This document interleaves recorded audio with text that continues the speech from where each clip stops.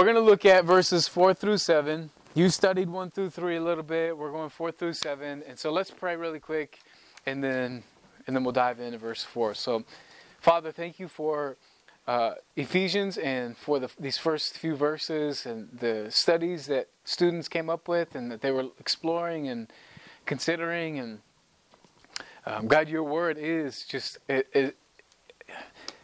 like there's a reason that you put it even above your name.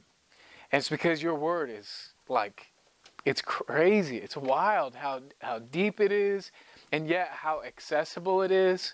I think the analogy of it being a pool and, or an ocean where you can just kind of, you can enter the water and you're just ankle deep, and that's cool, and it's good to be in the ocean or whatever, but then you can also swim out into the depths and you can get to a place where you can't even reach the bottom, and so is your word. That it's accessible, but it's also like unfathomable. I mean, you are brilliant. God, you're so intelligent. And those words fall so short of describing how awesome and wise you actually are. So God, thank you. Thank you that we can study your word. And God, would you even now, as we just kind of look through some verses and we consider your word more, God, would you help us to see your word for what it is? God, would you help us to respect your word? God, I don't need any respect for me personally. I don't need that. But God, I need for us, myself included, I need for us to respect your word right now. To hear it, to receive it, to obey it, to let it change us. God, we need that. We need your spirit to humble us. We need your spirit to encourage us. We need your spirit to awaken us, to quicken us, to give us life. God, some of us, we need you to save us this morning. God, it's a pretty scary thing to consider leaving your word this morning, not having received from you what you want to give to us, especially if it's salvation. I mean, that's a scary thing to walk away from salvation this morning. God, don't let us do that. If there's people who need to be saved, God, would you give them boldness and humility to make that right?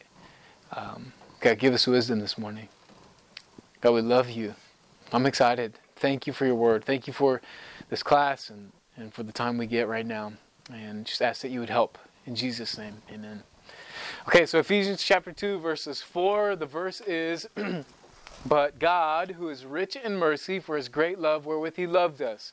We're just going to look at that. So what we just saw in verses 1 through 3 is we saw that you and I are doomed. Right? Because of our sin, because of our disobedience against God. God said in his word, he gave us the law. He gave us all these instructions. He gave us the do's and the don'ts, and we fail. If you fail one, you failed them all, the Bible says. Okay? So we have fallen short of the glory of God. We can't meet God's expectations, and as a result, we're dead. But, verse 4, but God, who is rich in mercy. And that's what we're going to look at. God being rich in mercy. And I want to do so with an illustration. I like football. Does anyone like football? How many people like football? Okay, that's enough. How many of you know who Patrick Mahomes is? Okay, that's enough. Patrick Mahomes, how many of you know how much money, roughly, minimally, he's going to make in the next 10 years? Okay? So he is a $500 million man. He signed a contract for $500 million to play football. Do you understand? That's insane. He's making a lot of money. And on top of that, he's probably got advertising gigs. And this guy will not be needing money for the rest of his life. Nor will his family. Okay? He's rich. He's the richest man in the NFL. Right? It's crazy. He's got some money. Now, I like Mahomes, right? Naturally. But Patrick Mahomes, the $500 million man pales in comparison to God's riches. You understand? He pales. He fails. He does not compete with God's riches. Patrick Mahomes could have almost literally anything that he wants. He could buy anything he wants. And still have plenty of money to buy anything he wants. But God is infinitely more rich than him. And there's one of God's riches that we're looking at that is His mercy. One of God's riches is His mercy, and He's got a lot of it. He's got a lot of mercy. And how many of you know what mercy is? Anybody know what mercy is? Raise your hand if you know what mercy is. Gavin, Rashawn, okay, there's a sprinkling of you. Mercy is you and I, or someone, not receiving what they deserve. Okay? Not receiving what they deserve. For example, my daughter disobeys me. What she deserves is discipline. Okay? Mercy is not giving her that discipline. Okay? Mercy is you and I sin against God. We deserve an eternity in hell. We deserve an eternity burning in a lake of fire. Mercy is you don't get that. God doesn't give you the penalty for your sin. Okay? Lamentations 3:22 and 23 says this, "It is of the Lord's mercies that we are not consumed, because His compassions fail not. They are new every morning. Great is thy faithfulness." God is faithful, God is full of compassion, and God has new mercy for you and for me every morning. God is rich in mercy. Every morning, for every person, there's mercy available.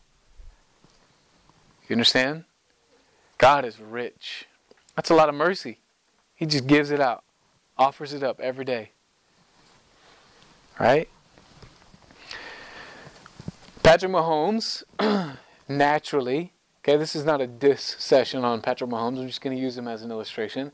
Patrick Mahomes is absolutely delighting in that money and success, as many of us are delighting in his money and success too.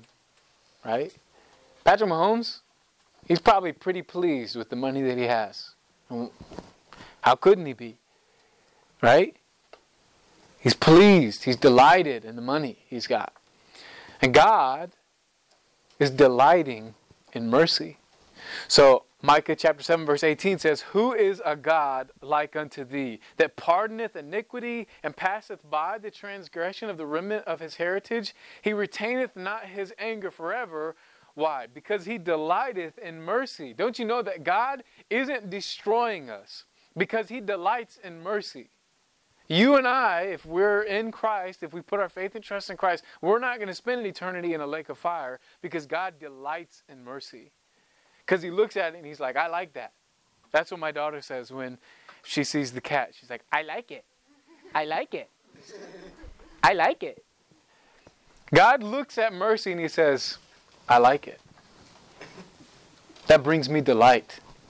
I enjoy mercy. I enjoy not giving people what they deserve. Who's a God like that? Who is a person like that? You know what I mean? God is good. Mahomes is using his money for good causes, right? He's setting up, voting polls, and he's giving donations. I mean, Mahomes is using his money well. He's probably a pretty good dude. And he's using it for himself. Naturally. God is giving and using His mercy for our good. He's giving and using it for our good. God delights in it, but does it do anything for God? Not outside of just fulfilling what He wants. Just because He's good. Titus chapter 3 verses 3 through 7, it says, "For we ourselves also were sometimes foolish, disobedient, deceived, serving diverse lusts and pleasures, living in malice and envy, hateful and hating one another. You and I were trifling." That's a word Kylie used last night that I thought was really funny. You and I were trifling before Christ. Some of you, maybe even in Christ, you act trifling. I don't know. But before Christ forgave you and cleansed you, washed away all your sins, gross.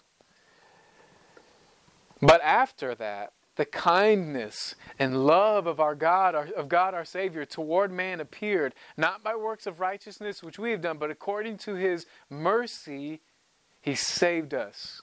What did He do with His mercy? He saved us.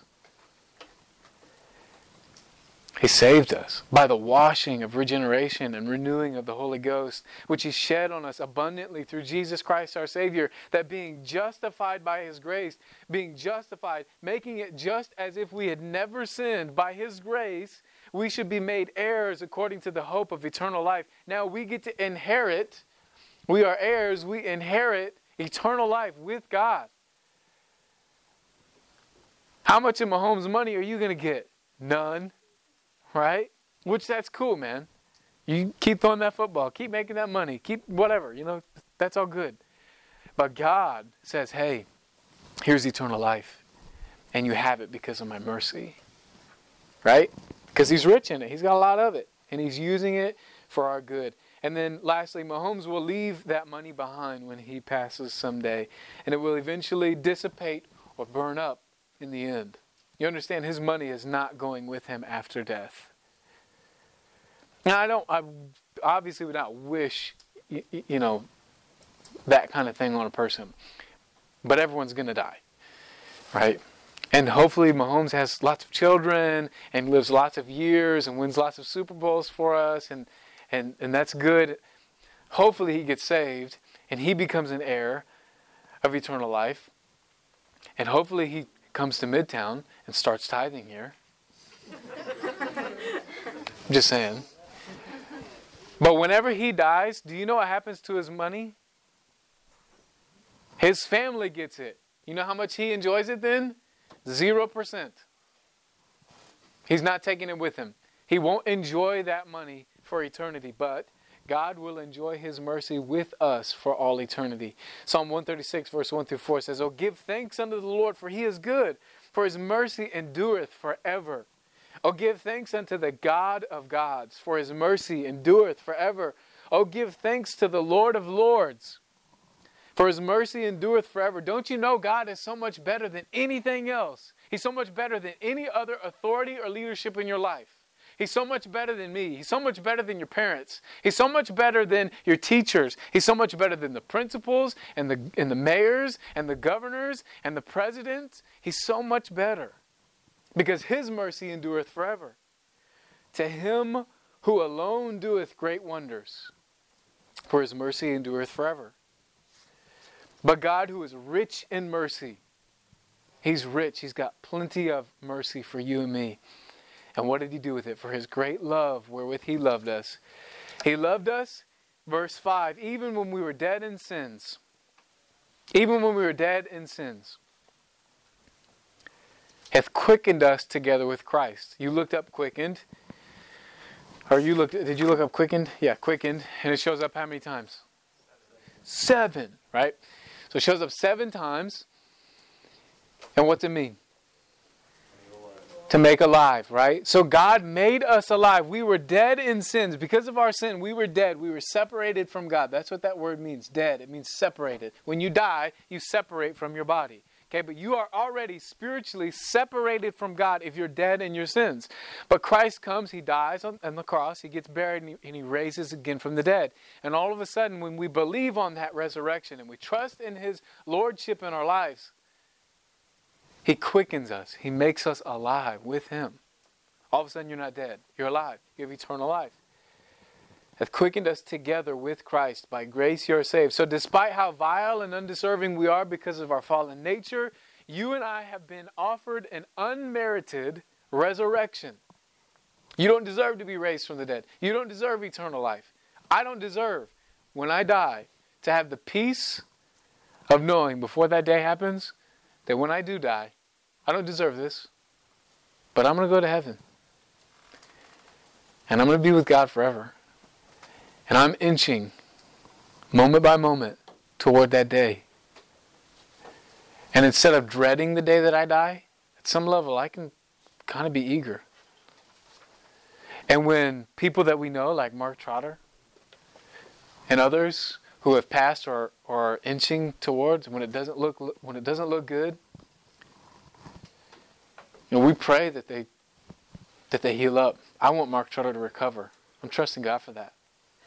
But I know he's inching towards the moment where he will be face to face with the Father. Dude, are you kidding me? You can have that resolution. You can have that resolution. Gavin and I were talking about Connor Bartlett, right?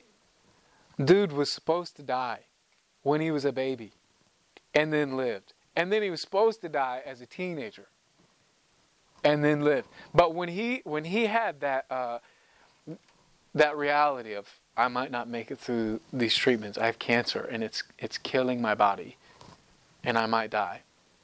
Do you know what his state of mind was? He's at peace. He was leading people on his wrestling team to the Lord. Why? Because time's running out.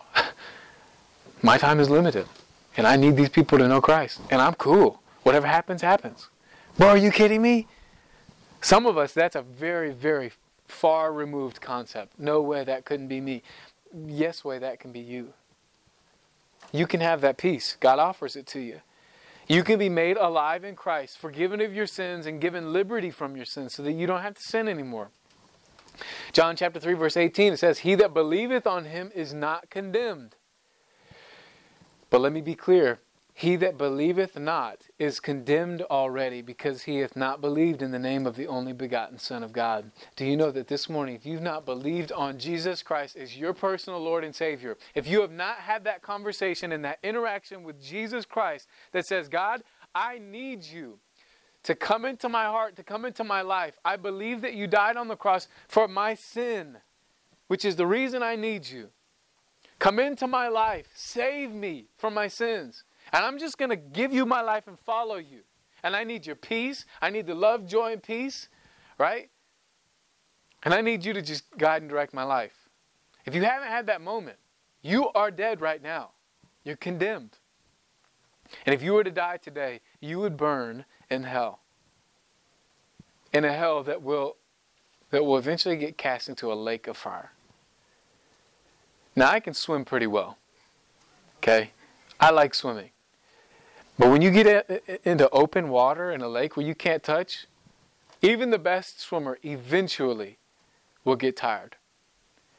And if left in that lake, eventually will drown and die. Now, I've never swam in a lake of fire. But I would imagine that drowning sensation that happens for eternity comes on you a little quicker. I would imagine the moment you enter that lake of fire, you are miserable. You're in anguish. You are begging that it would stop. Except there's no one around you. There's no one there to help you. God said, I literally did everything. I literally did everything that I possibly could for you. And you rejected it. What do you want me to do now? I gave you a whole life to choose. And for you, I've given you all of these years, all the way up to 14, 15, 16, 17, however old you are. I gave you all of these years to choose me. What else was I supposed to do? Except He won't be there to answer that.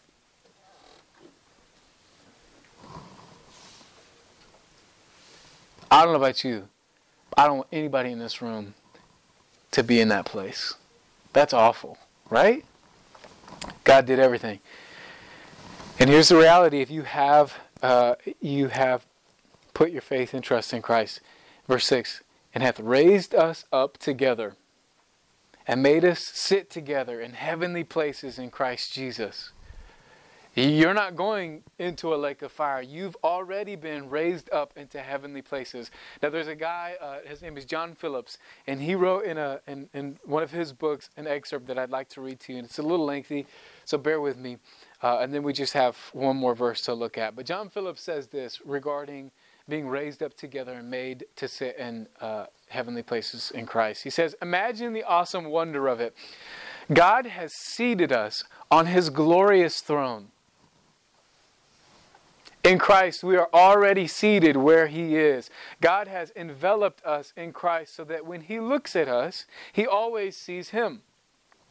No matter how or when God looks at us, He sees Christ, sees Him in all the beauty of His holiness and all the glory of His grace and all the splendor of His person. We are like the boards of the tabernacle in the Old Testament that were hewn from gnarled, twisted acacia wood and then encased in gold. When people looked at those boards, all they saw was the gold. The same is true of us.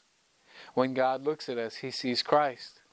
He continues, God has made us sit together in heavenly places. If we could start at some point on earth and draw an imaginary line upward from earth to heaven, up to where Christ sits at the right hand of God, at first we might draw our line up beyond the highest mountains.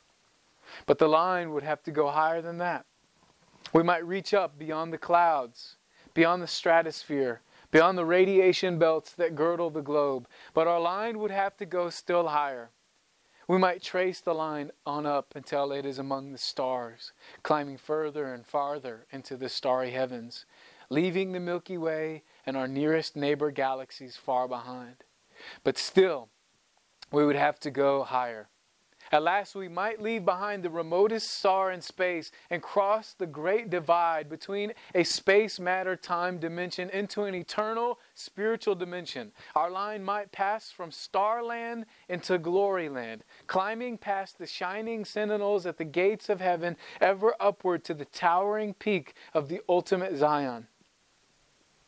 If we finally reached the dizzy peaks and pinnacles of glory, we would see the dazzling throne where God sits, where Christ sits, where He has made us sit.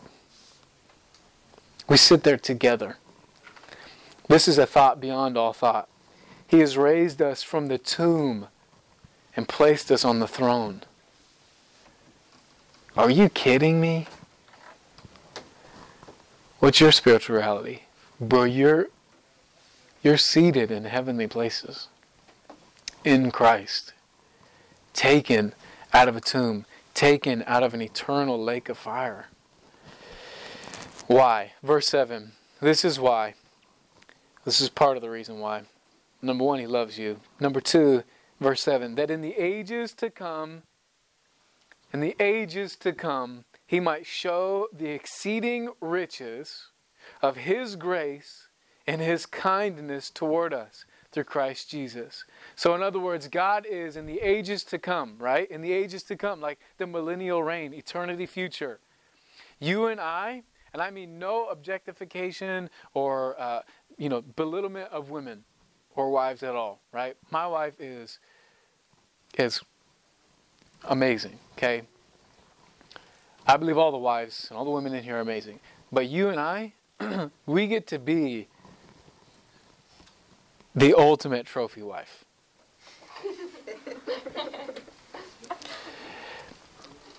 God is going to show the greatest display of riches, grace, and kindness that anyone has ever seen. Right? You and I, we get to just be the result of God being rich and kind. But it's not for us to see alone. It's for everyone to see. It's for the ages to come to see how rich and kind God is. And why is that? Why is that? Why does God want to show how rich and kind and generous He is and has been? Why would He want to do that? And here's one idea. I believe that some people seek revenge. Right? Some people seek revenge. But everyone respects the bigger man. Everyone respects the bigger man. And in the ages to come, when all is said and done, when everyone is on their knee, bowing to the Lord Jesus Christ and confessing that He is the Lord, in that day, what will God have to show those people who rejected Him? Yes, consequences of their sin. But also, you'll be able to say, listen, it's not for lack of love. It's not for lack of effort.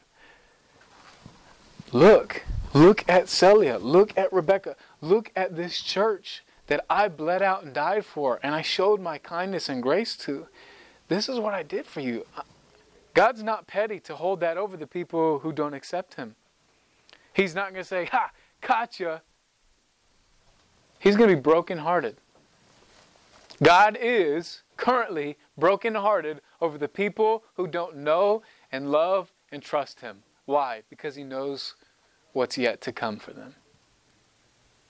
And because God is so good in that way, because he loves so well, and because he is so rich in mercy, and because he's such an awesome God to follow and trust and know and walk with, right? He wants us to be like him. And so here's the question. Do you feel brokenhearted over the people who are in the church right now, who are in this room right now? Who are in this room, who will be in the church, who you will invite to your Bible studies, hopefully? Are you brokenhearted for what is yet to come for them, except they get saved? I tell you what, that'll quickly tear you up. If you think about, here's the reality. If I don't invite this person to Bible study, if I don't share Christ with them, they may very well burn in a lake of fire for eternity. And I was afraid to do something or say something. Right? I'll leave you with this. When I was in high school, I was even more of an idiot than I am now. Right? Hard to believe. You're like, more? Whoa! You know. When I was in high school, I didn't know what I was doing. I didn't know my Bible at all. I didn't have anyone mentoring or discipling me at the time. But I had gotten saved, and I had friends who were saved. And so I had a similar situation to maybe some of you, where I loved God and I wanted people to know God, right? And I was just foolish enough, because I didn't know anything, to go up to my friends, all of the friends that I had, and to say, hey, listen, you're going to go to hell. And that's kind of scary to me. So can I talk with you about that, right? And the conversation would go something like that, right? It would, all up front, it would come out that they deserved to go to hell. And I didn't do it well all the time, but I was willing, okay? And I got a lot of rejection. God is faithful. God is rich in mercy. God is not giving up on you. God is not giving up on your friends. And the question is, will you put yourself out there? Will you throw a rope out? Will you throw out the rescue buoy to your friends and the people that you know? And even if they'll reject you, just trust that God will use it. Can we do that? So if you need to get saved, or you know that you need to see someone saved, let's do it. Let's give ourselves to that. This week, I get to go back to work. I'm so excited, man. Let's do it. Let's be about it. And let's start by going into main service, and we'll hear what God would have for us, what He wants to show us. He's probably going to teach us about aliens or something crazy, so that you will have an answer for your friend as well. Let's pray, and then you guys will be dismissed. Father, thank you for your word. God, thank you for the students and the counselors, just for this whole family, for this team. God, thank you for Ephesians and for just how you've been using it in our hearts and our lives up to this point. God, would you continue to use it? Would you continue to bless it? God, would you bless the students and counselors in here? Would you bless us so that we can go in and we can receive from you what you have for us? God, we need to hear from you. Give us strength in our inner man to engage and to not be apathetic and to not, zone out. I know it's easy. It's easy for me. God, help us. We want to hear from you. We want to meet with you. Give us hearts and humility to repent and to come forward. Would this be a revival at the end of this next service? Would we all go down front and pray and just lay our burdens at your feet? Give us that humility and boldness. I kind of want to just say, I'm going down. Even if it's just to beg you for Jeff's salvation. God, I'm going.